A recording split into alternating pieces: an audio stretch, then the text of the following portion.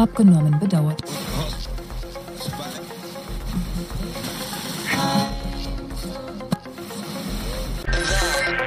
Mystery frequency.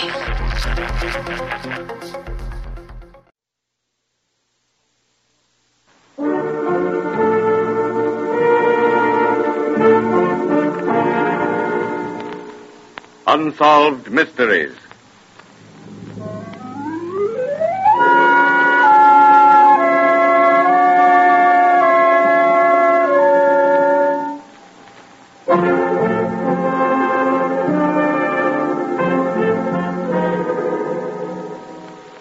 Out of deference to people who may still be living, character names in some of these unsolved mysteries have been changed.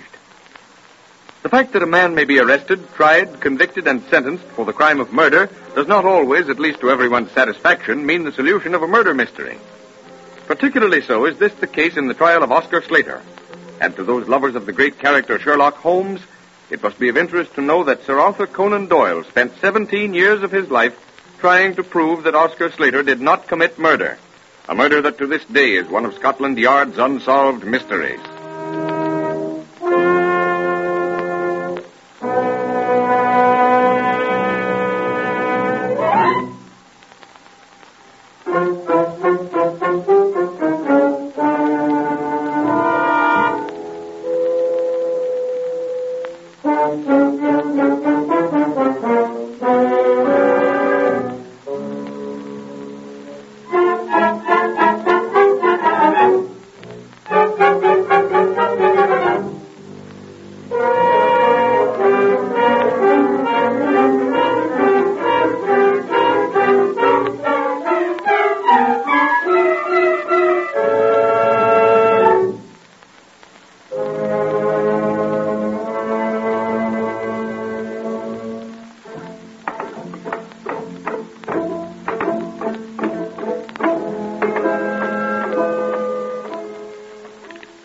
The scene is Glasgow, Scotland, the night of December 21st.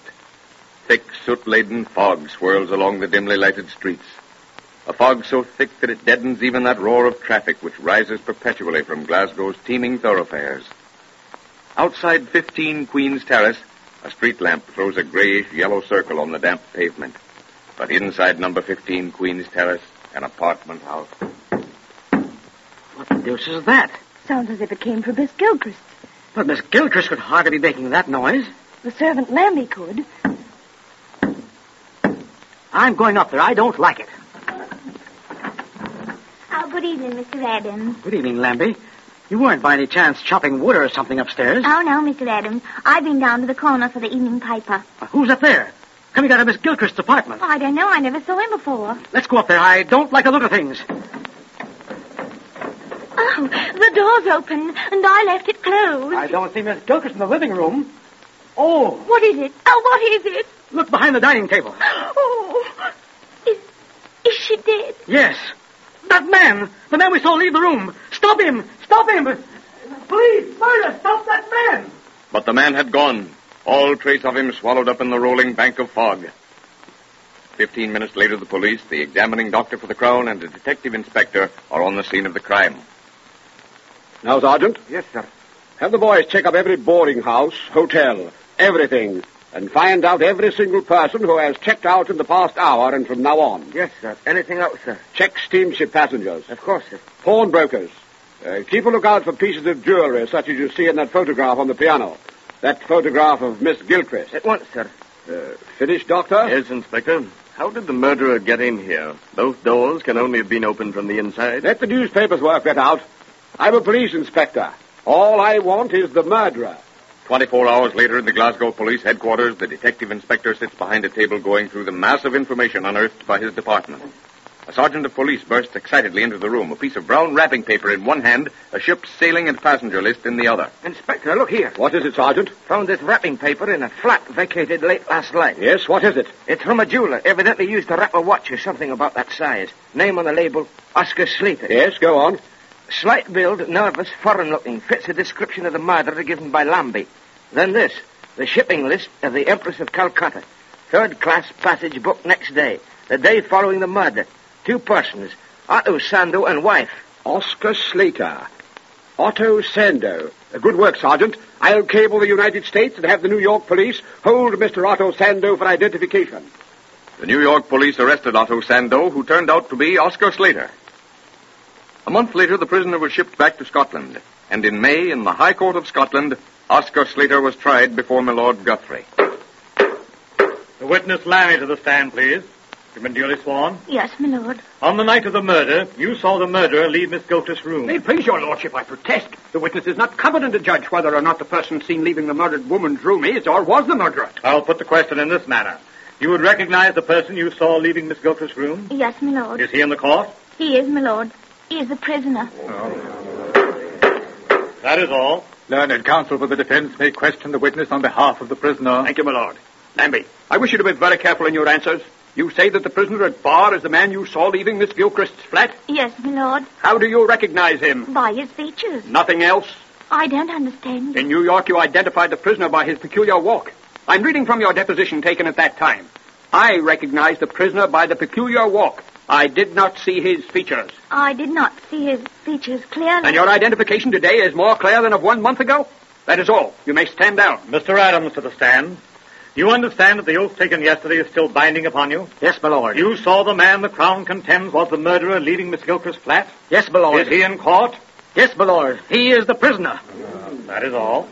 Your witness, counsel for the defense. Adams, learned counsel for the Crown has asked you definitely if the prisoner at bar is the man you saw leaving Miss Gilchrist.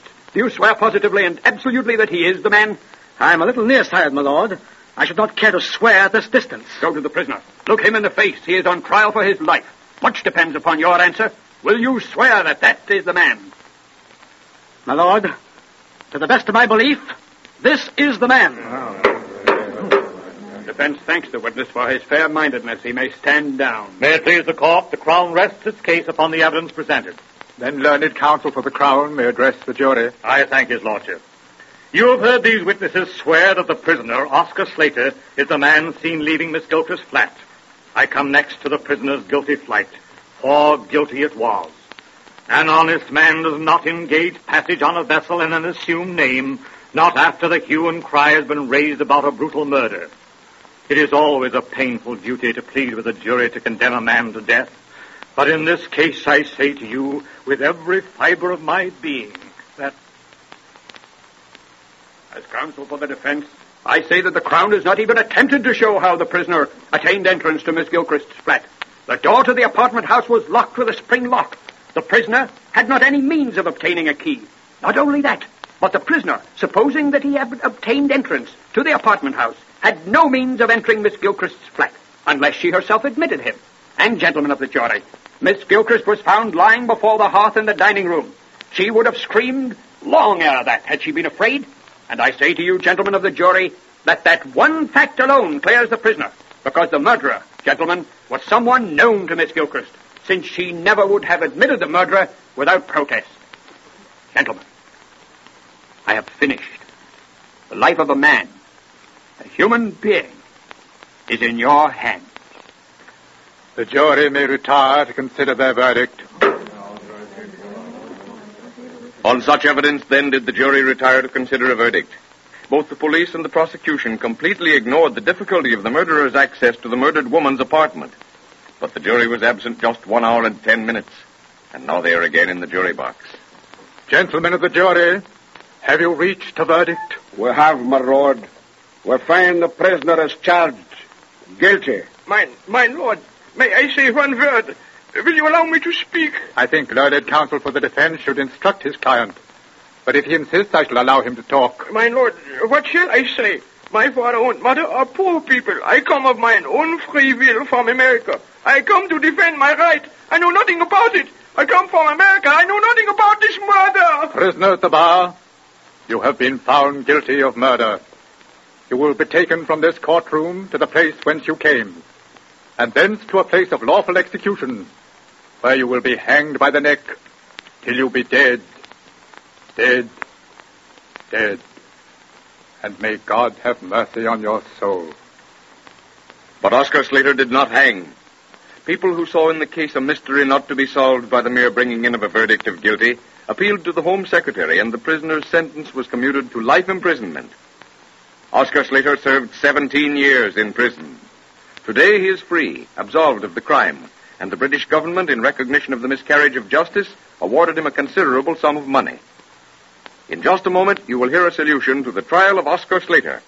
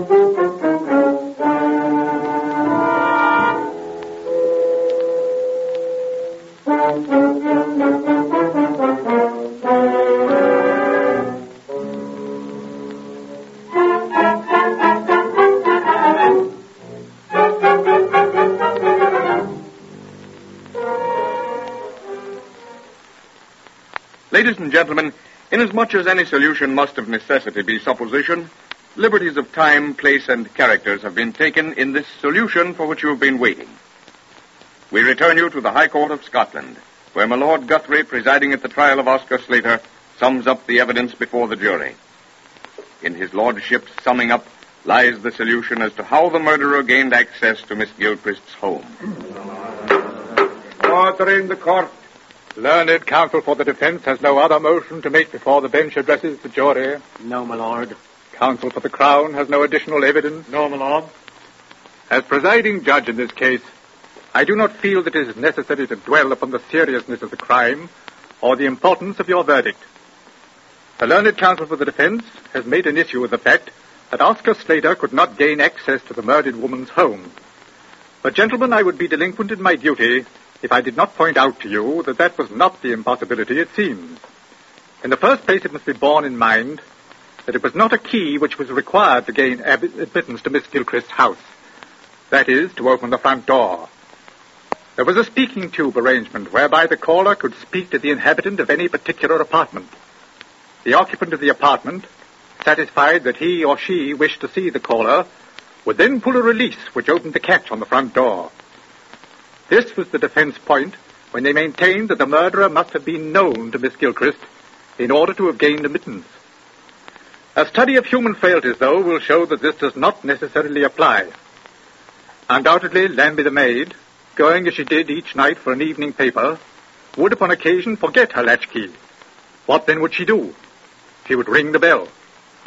Tell Miss Gilchrist through the speaking tube arrangement that she had forgotten her key, and Miss Gilchrist would then release the door catch. After this had occurred many times, as it must have over a period of years, Miss Gilchrist would, if the bell were rung immediately after Lambie's departure, release the door catch without question. This, then, was what the murderer was waiting for. The murderer undoubtedly had watched the inhabitants for a period of time. And one night, the night of the murder, Lambie the maid left to get the evening paper. The murderer stepped quickly to the door and rang the bell. Miss Gilchrist, thinking that once again Lambie had forgotten her key, would release the catch, leave the apartment door open. The murderer would enter, and in a few moments everything would be over. And so a judge on the bench solved the real mystery as to how Miss Gilchrist was murdered. But to this day, no one knows who the actual murderer was. And to the Glasgow police, the famous Oscar Slater case is still an unsolved mystery.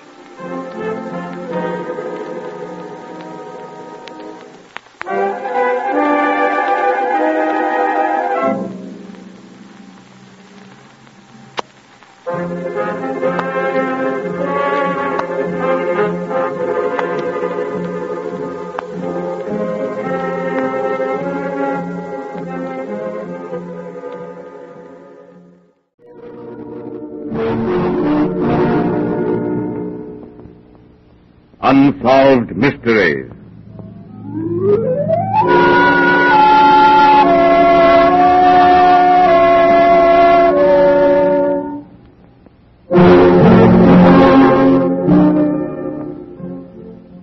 Down the ages, ages, man has been seeking the answer to the riddle, what happens in the unseen realm beyond?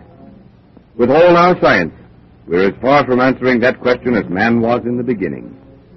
But with the accumulated records of the past, the conviction is borne strongly upon some that there is a link joining us mortals with those who have passed this way before.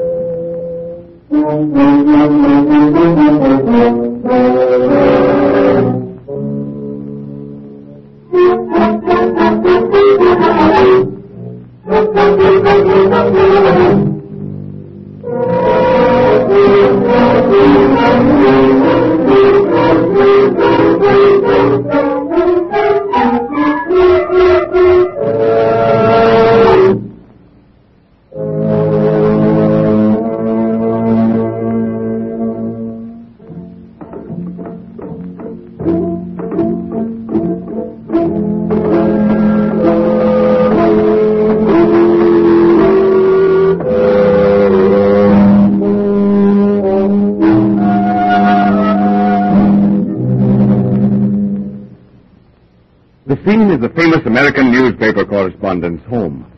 It is evening, and a group of guests are seated around the table enjoying their after-dinner coffee and cigars. The log fire casts a ruddy glow over the room, and the soft candlelight throws grotesque shadow shapes on the walls and ceiling as the guests settle themselves more comfortably in their chairs. But seriously, Bert, while that was a good story, well told, you don't really believe in ghosts. Well, before I answer that question, let me ask you one. Go ahead. Do you completely, wholly, and absolutely disbelieve in them? Why, Joe, when you put it that way, I'm not sure that I can answer you, Bert. I suppose in their heart of hearts, most men, while they won't admit it, do have a secret belief in ghosts or something similar. What do you say, Jackson? You're a newspaper man of wide experience. Have you ever run into what you might call a true ghost story in your newspaper work? Yes, I have. An experience of my own, and one, in fact, to which I owe my life. Exactly, Jackson. It was that experience of yours that I had in mind. What is that, Jackson? Something we haven't heard about? I don't tell it to many people. But you will tell it to us. Why don't you, Jackson? It's going to be published next month anyway. All right. As you fellows know, I was foreign correspondent of the Sketch Mirror Group, and one of my assignments was to interview celebrities before they became celebrities. Well, I had to make a quick trip to England. It looked very much as if the Asquith government was about to fall, but Lloyd George would be in the saddle. So I had to interview Lloyd George before the news broke. I concluded my interview and was all ready to leave when I met an old friend. He had become a lord since I first knew him, but that made no difference to him. And the result was that I found myself in their Northumberland home, being greeted by her ladyship and her very charming daughter. Cheerio there, Major. Hello, sis. I want you both to meet a very old friend of mine, Jackson. Well, not you, Mr. Jackson. The very same. I'm so glad to meet you, Mr. Jackson. Keith has spoken of you so much. And I'm delighted to meet Keith's mother and sister. Oh, come, Evelyn, dear. We mustn't keep Mr. Jackson standing in the cold. We shan't want to carry any more tonight, Dobbs. Very good, sir. All right. Baxter will take your chaps up. Come right into the hall and get your bones thrown out. Thanks, old man. It is a bit chilly out. Riding up to the house here in a carriage is an experience to one accustomed to riding in a closed car. We don't use the car much up here, and tonight Arthur has it down in the village, getting in some supplies. It was charming, even if chilly. But then this open fire makes up for all the cold. Drink, Jackson? Oh, thanks, yes. Stay one. Thanks. Well, here's how. Oh, did you boys have dinner tonight? Thank you, we did, on the train. And by the way, I take back all I've ever thought or said about dinners on an English train. That was one of the best meals I ever had. Possibly you were more hungry than usual. There's something I must say, even if all the books ever written on etiquette say that it's contrary to good taste. What is that, Mr. Jackson? I'm sure we'll forgive you. Your home. It is without question the most beautiful place I've ever seen. Why, when we were driving up the hill, it looked like some picture out of a children's storybook. A picture of an old medieval castle. The drawbridge, the portcullis, the moat, the towers, and the turrets. It is somewhat of a medieval castle. The north wing was built in the days of Henry II, and each generation since has added this little bit. And we added electric lights and plumbing. The plumbing was the devout approval of the family. The electric lights against my own most ardent objection. Well, with electric lights and plumbing, I can't think of anything more to be desired. We even have one of the best ghosts in all England. Yes? By Jove, sis, you might at least give a chap time to warm his feet before you drag out the family skeleton. Our ghost is not a skeleton. You shouldn't say things like that. You must forgive Evelyn, Mr. Jackson. But Lady Evelyn's ghost is almost an obsession with Evelyn. Well, I'm sure that if Lady Evelyn's ghost is half as charming as you are, Miss Evelyn, then she's a ghost I'd like very much to meet. Oh, thank you. Let's go to the gallery and show Mr. Jackson Lady Evelyn's portrait. No, my dear. I'd be delighted, really, if it isn't too much trouble. No trouble at all, Jackson. In fact, we're all tired, since the gallery's on the way to the bedroom. Come along, Mr. Jackson. You come with me. You see, Mr. Jackson, Lady Evelyn's ghost is a very special ghost. She always warns us of any impending disaster. And do you always heed her warning? We do now, since she warned Mother about Father. Father paid no attention. He was killed, just as the ghost warned Mother he would be. Is that the only instance? Oh, no. It's a family tradition dating back several hundred years. Here's the gallery. I'll switch on the light. No need to tell me which one. There she is. Yes. Why, it could be a portrait of you. I say, old man, don't pay too much attention to what Evelyn tells you about the family skeleton, you know. Keith is quite right, Mr. Jackson. Evelyn is unduly enthusiastic. She's not any more enthusiastic than I am. I'm enjoying the whole thing immensely. Fact is, I'd rather like to meet this ghost, Lady Evelyn. Then why don't you sleep in the haunted wing? No, my dear, my dear. Yes, by Jove.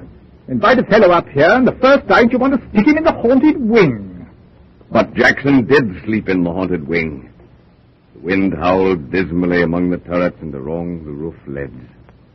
The oak-paneled walls creaked as night wore on and the cold became more intense. One by one, the sounds in the old castle died away, and soon Jackson fell into a sound sleep. He wakened with a feeling that someone was in the room. Sat up in the big four-poster bed. A woman stood against the far wall. Miss Evelyn, dressed in old-fashioned clothes, playing the part of the ghost. But the figure shook its head, turned a pair of luminous eyes on him, and started to write on the wall. For a moment, the warning message blazed out in letters of fire. Jackson closed his eyes and looked again. A trick. She's writing with phosphorus or something. Again, the figure shook its head, gave him a searching look that went right through him, and turning, walked out of the room through the 3-foot stone wall.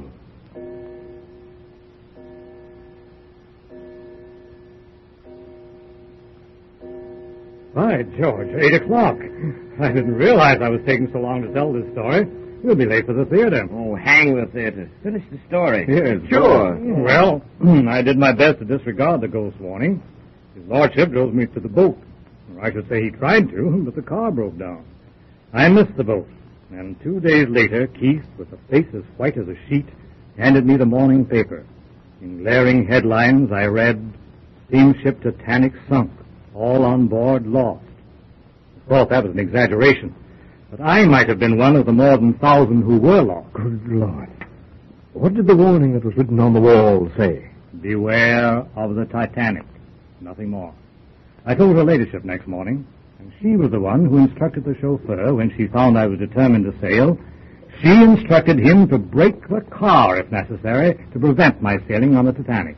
Now, do you fellows believe in ghosts? Imagination enough, Jackson, old boy. We're glad you missed the Titanic. And we're darn glad you're here to be our host at this dinner party. Well, we've got time for one toast and off to the theater. Out of deference to people who are still alive, character names in these unsolved mysteries have been changed. Inasmuch as any solution must of necessity be supposition, liberties of time, place, and character exist in the solution that will be presented after you have heard from your sponsor.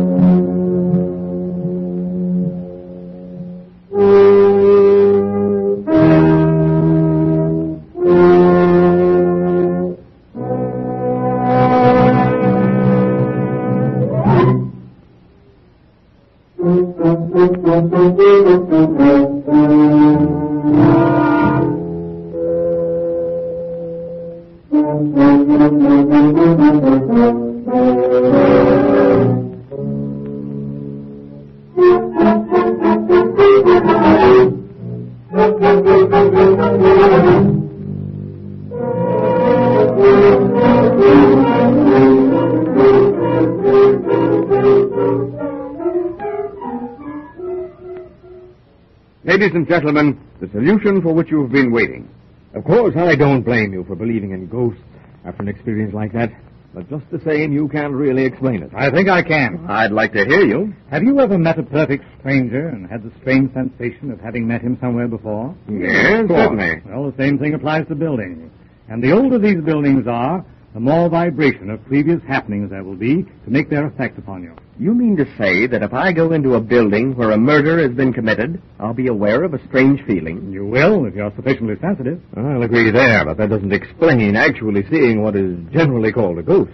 If you've ever tried lying down in perfect ease and comfort, allowing your imagination to drift back to some particularly memorable scene, the picture will come to you as vividly as if it had happened yesterday. Or take an author writing a story. The characters are just as real in his mind as any group of living people about whom he has only read. I'll agree to all that. Very well. Don't you think that if, over a period of centuries, people living in a certain house are all agreed that the ghost of a beautiful woman haunts the house, don't you think that that impression will impress itself very strongly upon a stranger who sleeps in the so-called haunted room? Yes, I think that's perfectly reasonable. I really do think that if a sufficient number of people all think along one line, something is going to result. And, of course, you were thinking of your trip on the Titanic as well as the ghost. So you're willing to admit that concentrated thinking will produce a manifestation. Then if that's the case, why deny that an extremely emotional incident would produce a similar manifestation? Hey, there's something to that, isn't there? Yeah, you've got me almost convinced. But just the same, I'll have a stronger belief in ghosts when I meet one face to face. Well, if I ever meet a ghost, I hope it will be like the ghost of the Lady Evelyn. One that will have such good intentions bred in it that even if I'm a stranger, it will warn me of any impending disaster. Of course, the ghost of Lady Evelyn would have warned anyone who had been in the room, whether or not they had had any intention of sailing on the Titanic. That part of it, I think, is coincidence. Do you?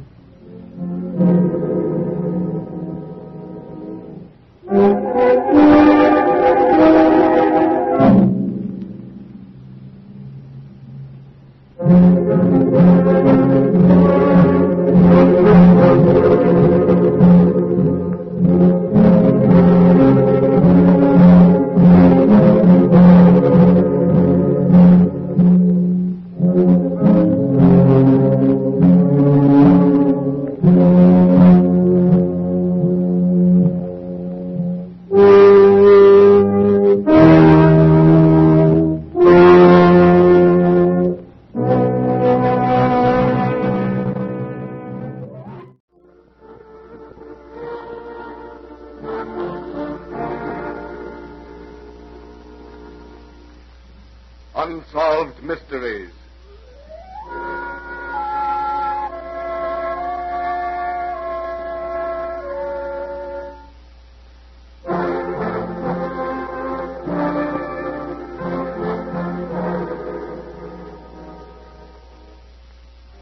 To white men who have lived all their lives in Africa, the feats performed by the witch doctors are beyond understanding. But anyone who has lived in Africa knows them to be true.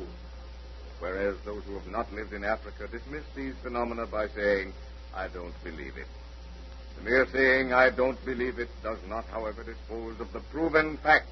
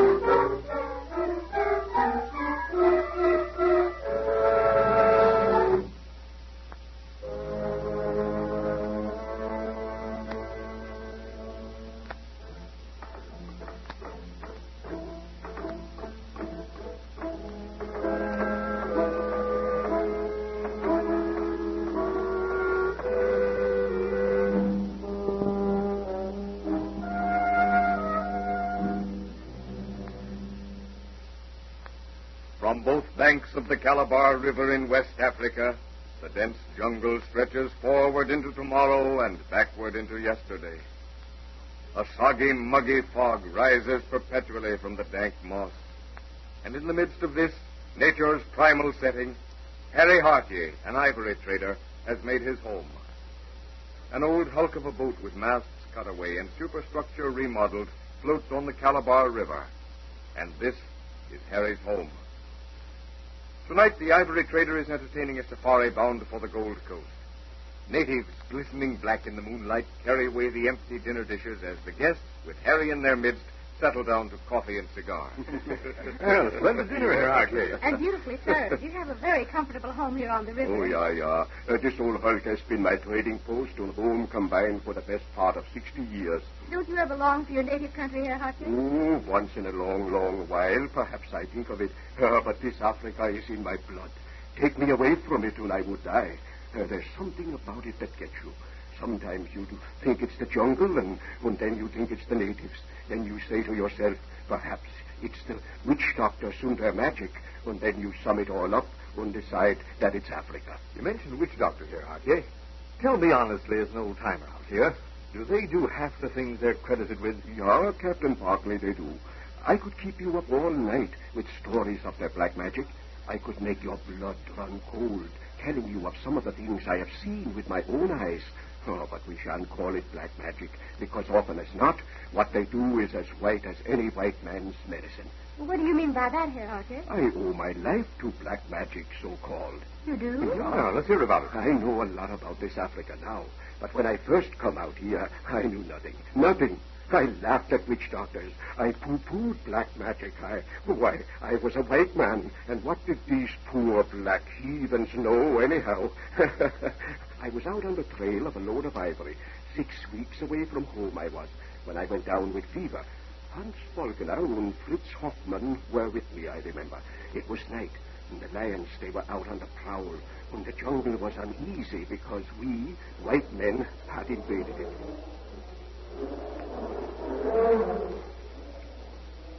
Better not be make camp tonight, Harry, huh? Maybe so it is, Hans. I'm tired. I think I have the fever. If it is the fever that you have, Harry, better it is that you take the quinine. Yeah, Fritz. Order the boys to make a fire. We can camp here, and when they have the baggage laid out, I will find the quinine and take it. Oh, boy. He makes Boma here. This #1 place, Bona, for make camp. You fix him #1 Bona. I get him boys fix him Boma. Yeah, that is good, Cooler. Here, Harry. Better you lie down here, yeah? Thank you, Fritz.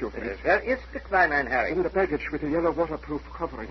In this enamel box, Harry? Yeah, that is the one. Now, the white paper package. But there is not any white paper package here, not Harry. There, not there. No quinine. Nine, Harry, nine, not here. Oh, the other bales. We must look. It must be there. It must be there. Frantically, the two men tear open the bales lying on the ground. The native carriers draw back into the shadows as they see the look of despair on Harry's face, the looks of anguish on the faces of his two friends. Again and again they search the bales, but the life-saving quinine is not to be found. Silently, the two friends seat themselves beside Harry. The natives draw further into the deeper shadows. Even the jungle beasts, sensing the approach of death, draw off into the dense underbrush, leaving the three white men to their thoughts. Fritz hears a step behind him and looks up to see Kula, the #1 boy, standing looking down at him. White man medicine no got? Nein, Kula. White man medicine no got. Harry Bona die. White man medicine no can find. Quiet, Kula. He is here. Here, Fritz. Yeah, Kula. Harry Bona die. Oh, you take Harry Bona back to river home. You don't leave me here. Oh, Harry, yeah. We'll take you back there. White man believe black man medicine. Harry Bona no die. What is that, Kula? Harry Bona, Hans Bona, Fritz Bona believe black man witch doctor. Then Harry Bona no die. Me, Fritz, believe anything, give anything, everything, if Harry Bona get well. Me, I do the same thing, Kula. He speak witch doctor. This white man medicine. Where you leave him? Can you hear, Harry? Where did you leave the quinine? It must be on the desk in my room. Oh, yeah. I remember now. I forgot to pack it. There, never mind that now, Harry. Quinine. Quinine, that white man medicine? Yeah, Cooler. Which doctor man, he catch him? But, Kula, it is 6 weeks' journey, back to the river. Even the fastest runner could not do it in less than 5. Me go now. Speak witch doctor. If witch doctor say yes, you no speak, no say one word. You sit. You look see all right, but no speak, no move. Yeah, Kula. Anything what you say. Kula moves into the shadows. The seconds creep by like hours. Each man hears the beating of his own heart, and each man is afraid to look at his friend. Fritz draws a deep, hissing breath as the witch doctor, an old man hideous to look at, comes into the rim of the firelight. With a sharpened twig, the witch doctor draws a crude circle on the ground. Then he gazes fixedly at Harry, lying before him in semi-stupor. Now the witch doctor lies down in the circle, and Kula, bending over him, ties his hands and feet.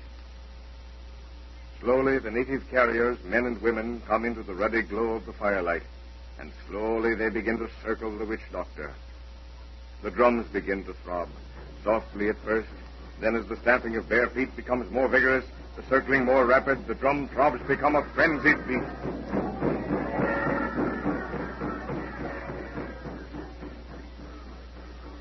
One by one, the natives fall exhausted to the ground. The long night drags on. The pale light of day breaks over the treetops and through the branches.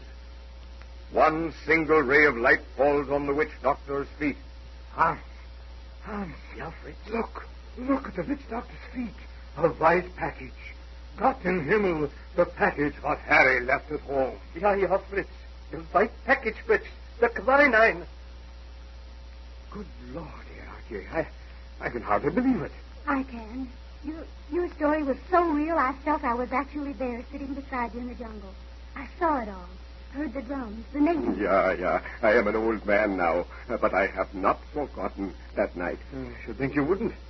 It must have been horrible. You're Captain Bartley. What you see now, why I say that black magic saved my life. But how do you account for it? How do you explain the transporting of that quinine over 6 weeks' distance in one night? Oh, I cannot be certain, of course. I have tried to explain it to myself. And let's hear your explanation. Very well, I will. But excuse me a moment. I am forgetting. I must see that the guards are posted. While Herr Hartier sees to the posting of the guards, your sponsor has a word for you. After that, you will hear an explanation. Inasmuch as all the characters of our story are long since dead, in bringing them back to life, the dramatized solution of this mystery must of necessity take considerable liberties with time.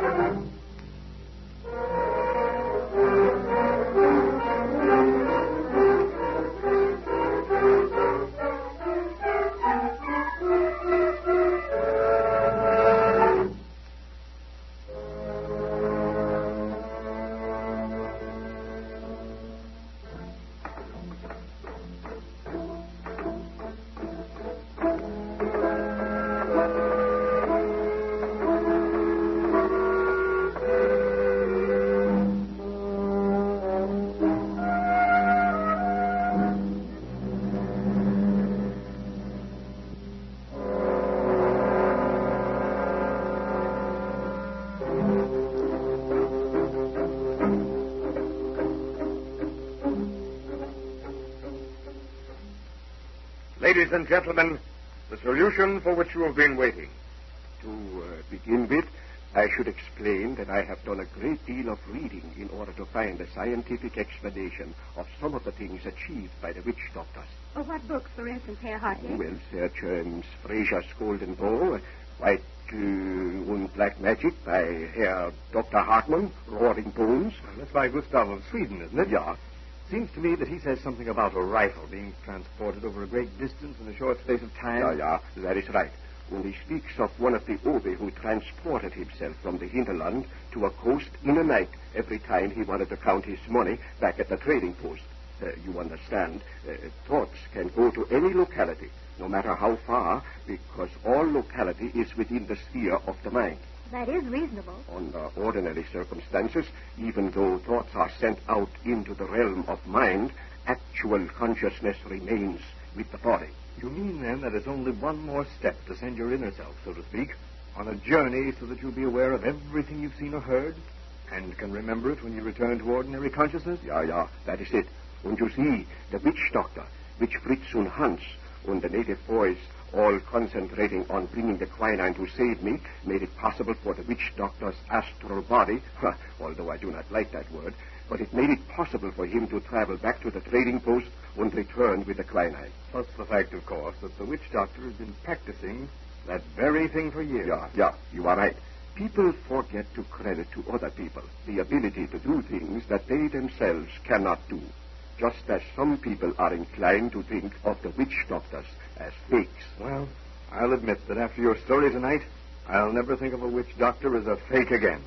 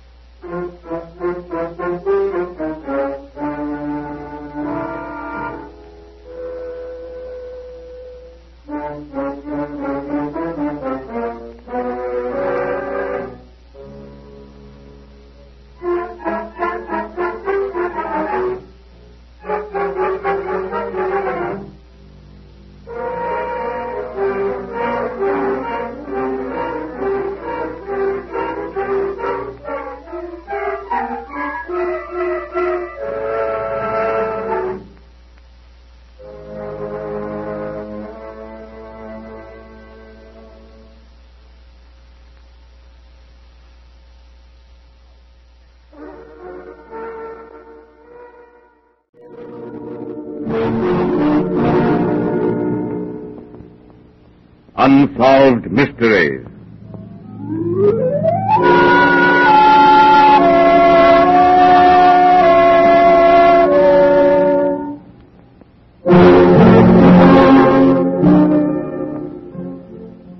Down the ages, man has been seeking the answer to the riddle, what happens in the unseen realm beyond? With all our science, we're as far from answering that question as man was in the beginning. But with the accumulated records of the past, the conviction is borne strongly upon some that there is a link joining us mortals with those who have passed this way before.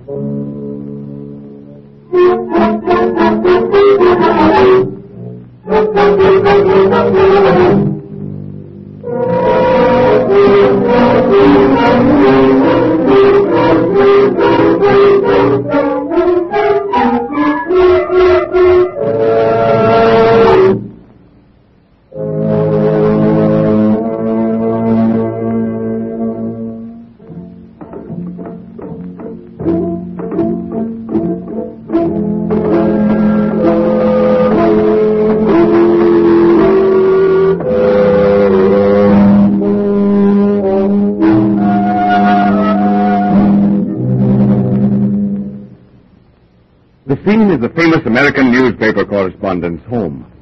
It is evening, and a group of guests are seated around the table enjoying their after-dinner coffee and cigars.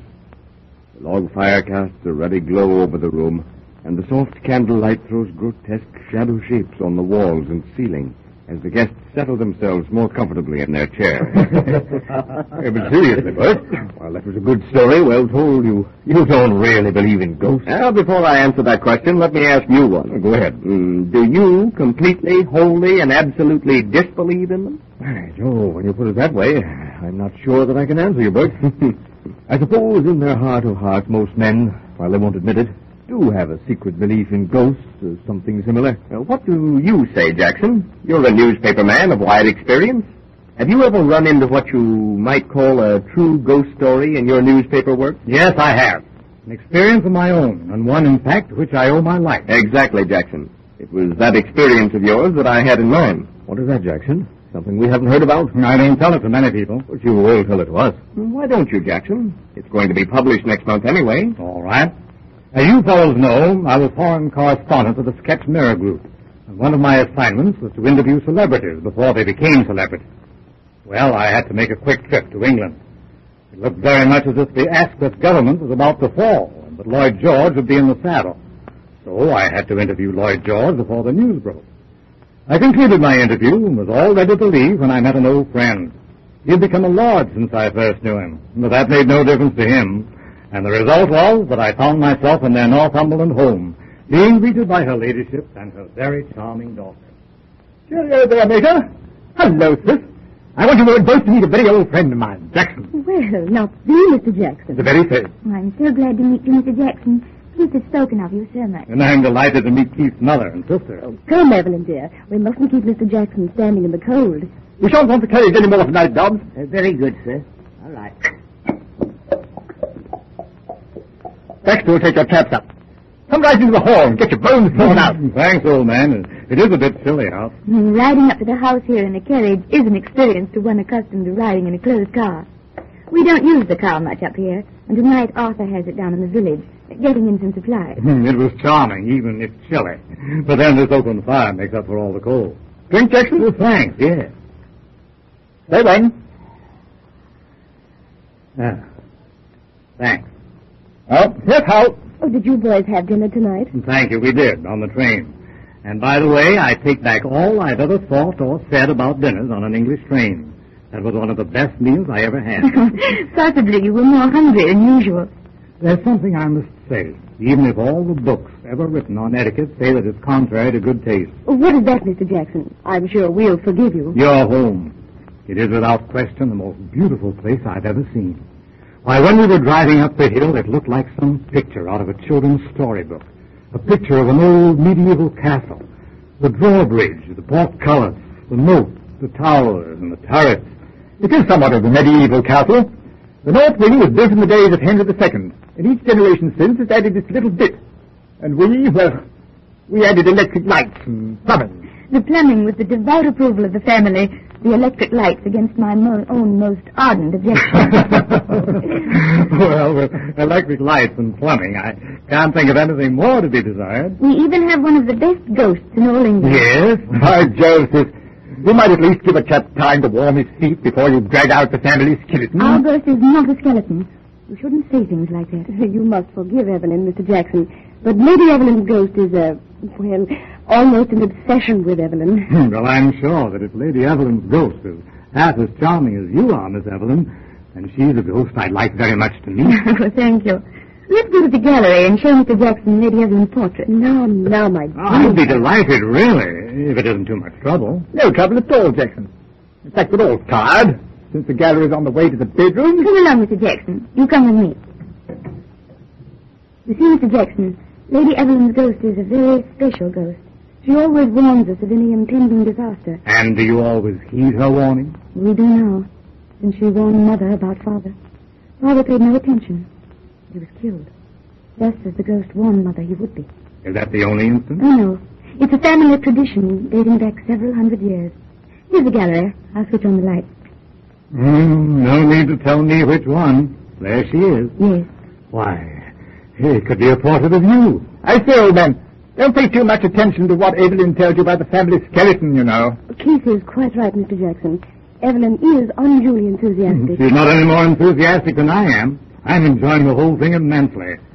Fact is, I'd rather like to meet this ghost, Lady Evelyn. Then why don't you sleep in the haunted wing? No, my dear, my dear. Yes, by Jove. Invite a fellow up here, and the first night you want to stick him in the haunted wing. But Jackson did sleep in the haunted wing. The wind howled dismally among the turrets and along the roof leads. The oak-paneled walls creaked as night wore on and the cold became more intense. One by one, the sounds in the old castle died away, and soon Jackson fell into a sound sleep. He wakened with a feeling that someone was in the room. Sat up in the big four-poster bed. A woman stood against the far wall. Miss Evelyn, dressed in old-fashioned clothes, playing the part of the ghost. But the figure shook its head, turned a pair of luminous eyes on him, and started to write on the wall. For a moment, the warning message blazed out in letters of fire. Jackson closed his eyes and looked again. A trick. She's writing with phosphorus or something. Again, the figure shook its head, gave him a searching look that went right through him, and turning, walked out of the room through the 3-foot stone wall.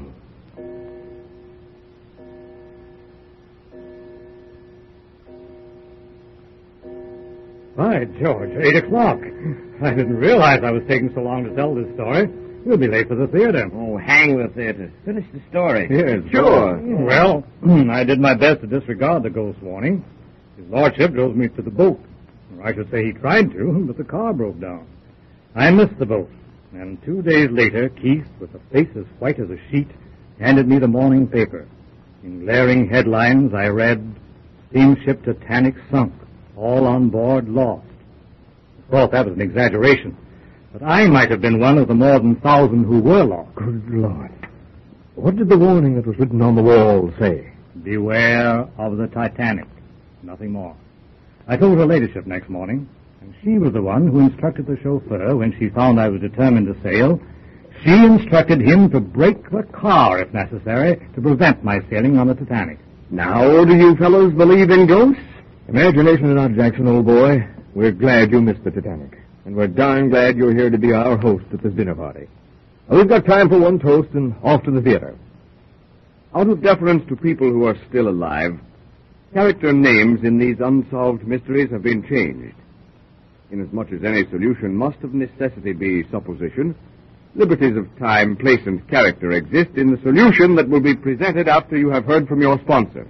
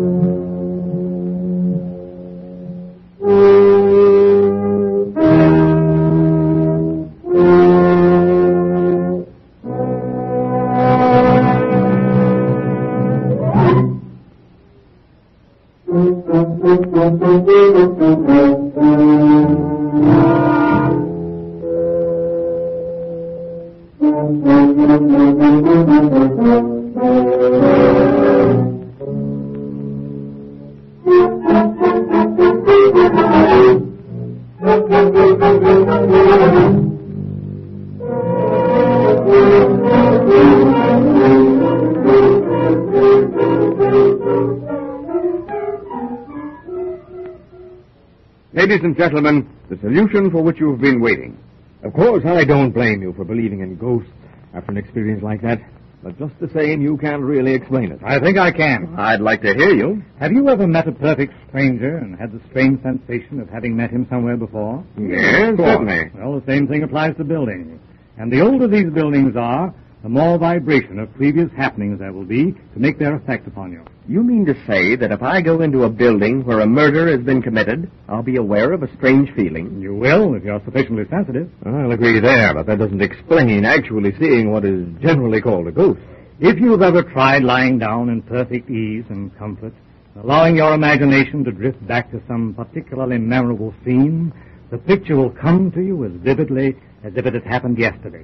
Or take an author writing a story. The characters are just as real in his mind as any group of living people about whom he has only read. I'll agree to all that. Very well.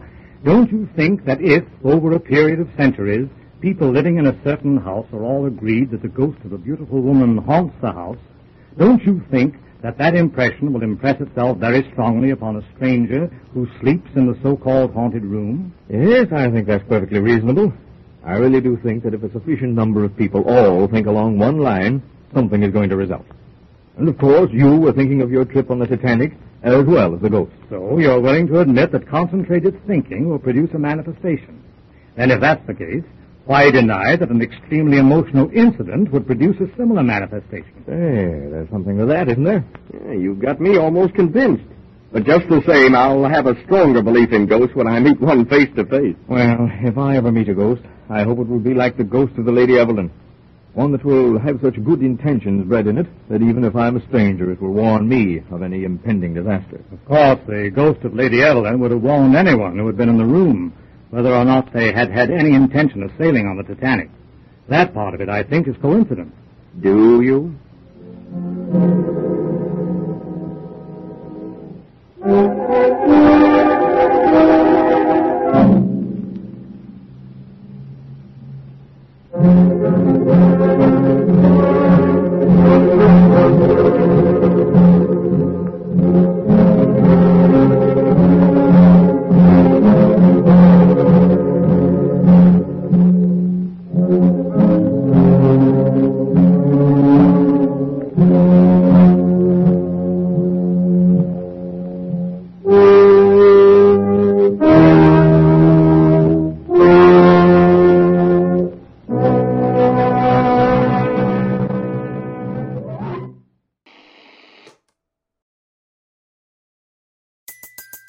Everybody in your crew identifies as either Big Mac Burger, McNuggets, or McCrispy Sandwich. But you're the Filet-O-Fish Sandwich all day. That crispy fish, that savory tartar sauce, that melty cheese, that pillowy bun. Yeah, you get it. Every time. And if you love the Filet-O-Fish, right now you can catch two of the classics you love for just $6. Limited time only. Price and participation may vary. Cannot be combined with any other offer. Single item at regular price. Ba-da-ba-ba-ba.